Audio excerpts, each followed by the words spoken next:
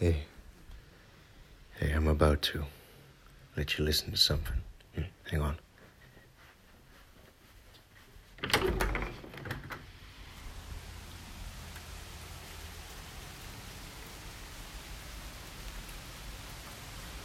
Can you hear it?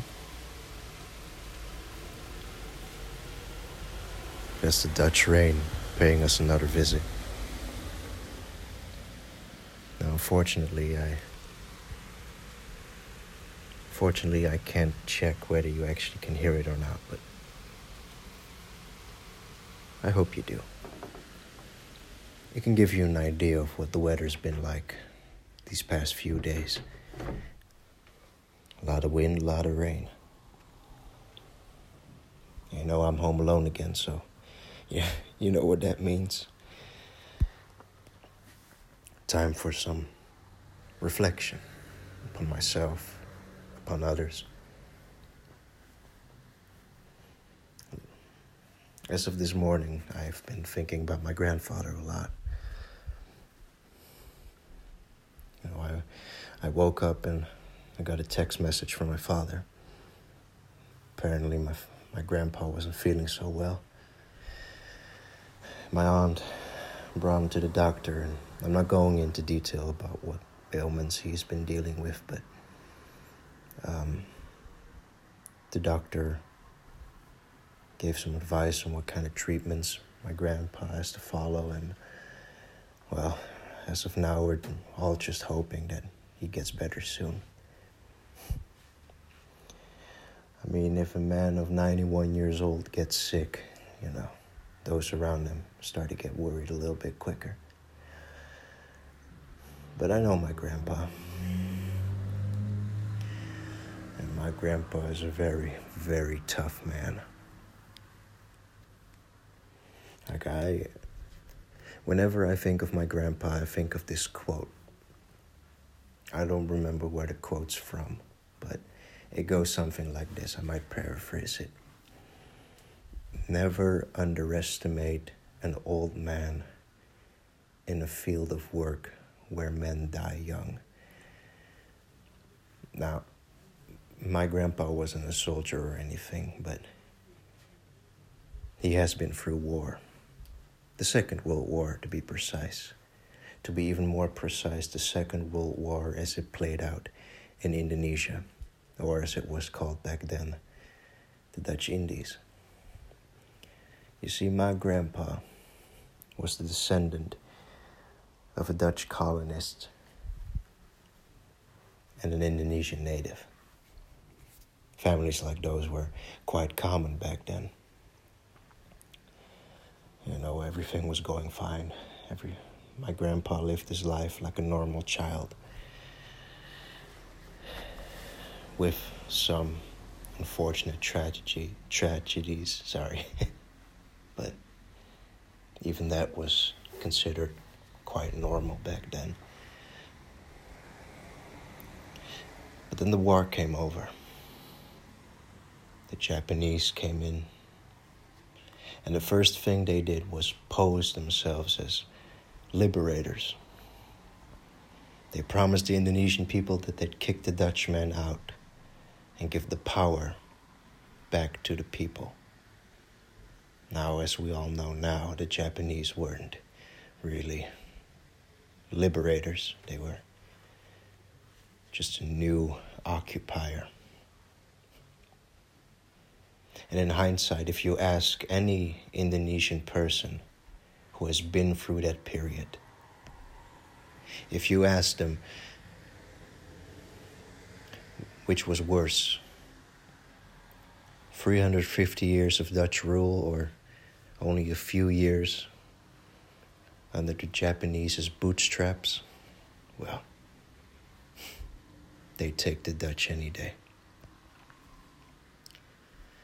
So my grandpa has been through all that. He has seen horrific things.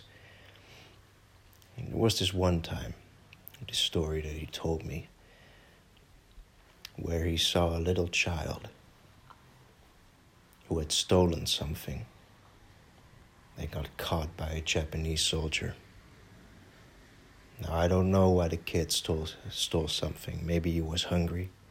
Maybe he wanted to pawn it off. Maybe he just wanted it.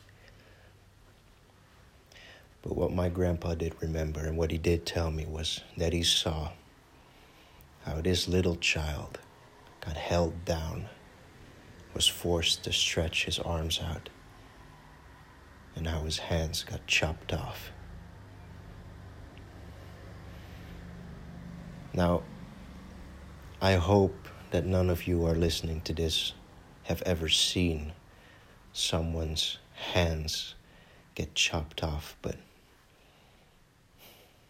the fact that there is bone in your arms makes it a lot harder than what some movies or TV shows might make you believe.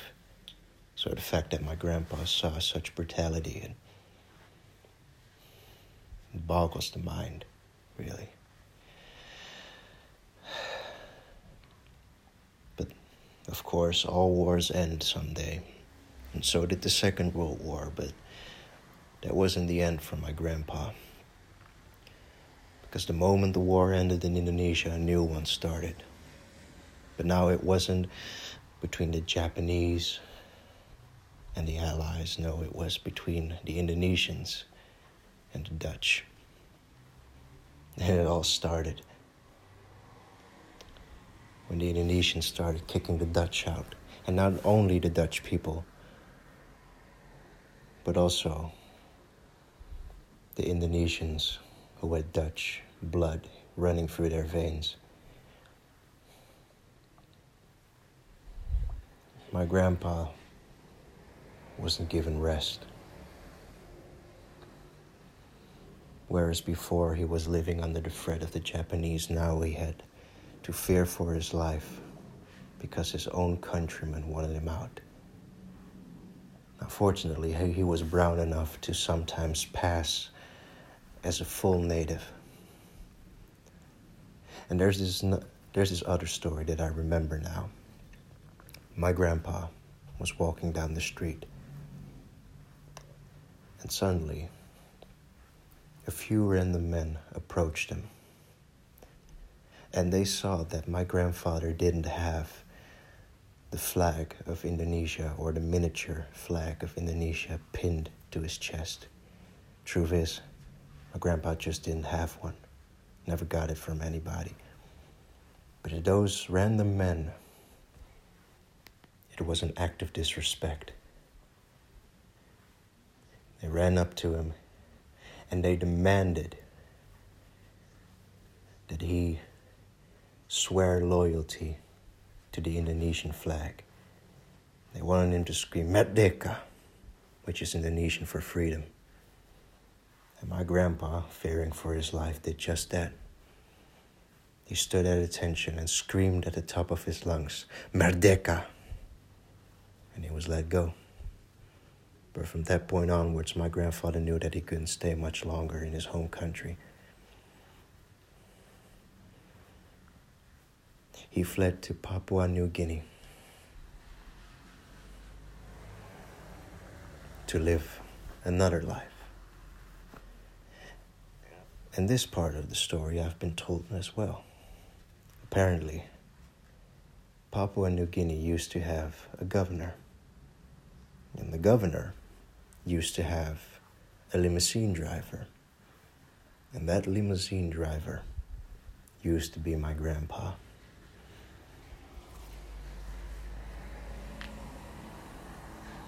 Now, I'm sorry in advance for all these stories that my grandpa have told me. He has told me many years ago, so I may forget some details or I may mix up some events, but as I remember it, this is what happened when my grandpa became the bus driver. The limousine driver for the governor of Papua New Guinea. Most of his time there was quite peaceful, actually. There were no people persecuting him. No one hounding him to swear loyalty to anyone. He was just driving the governor around. I remember this one time when my grandpa told me that the governor spent one night getting himself very drunk. And at the end of the night, my grandpa had to drive him back to the mansion, drag him to bed, take off his pants, and put him to bed. But I also remember a story my grandpa told me where there were a few people who were rather unhappy with the governor. And while the governor was one night sleeping soundly in his bed in the mansion, my grandfather and a few other people from the staff that tended to the mansion were outside, just enjoying their downtime, enjoying the evening, looking at the stars. And out of nowhere, my grandfather heard a sound of something whizzing by his head, and then again, and then again. And apparently, a group of people had taken arms and started firing in the direction of the mansion.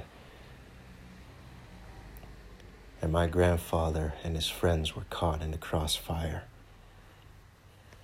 But my grandfather was quite loyal, is quite loyal. So instead of running for his life and choosing his own skin, he ran straight into the mansion, woke up the governor, and guided him to safety. Now, what happened after that, I don't remember. I don't think my grandfather ever told me what happened after that. And to be honest, I'm too afraid to ask.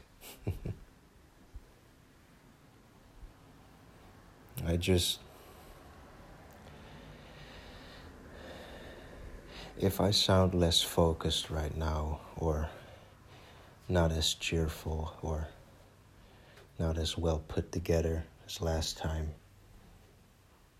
it's just that with every sentence that I say, I just keep thinking back about my grandpa and whether he's okay right now or not.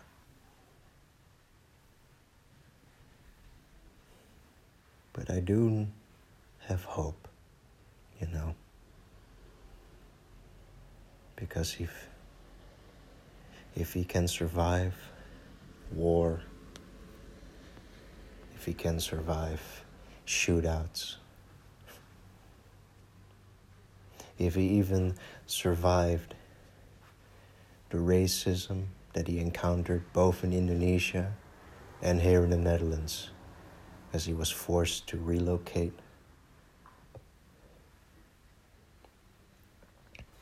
if he can survive all that,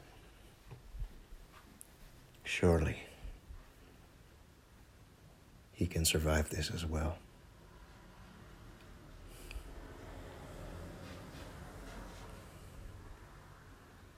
Maybe I can talk a bit more, but maybe it's best if I just end it here for now. Till next time.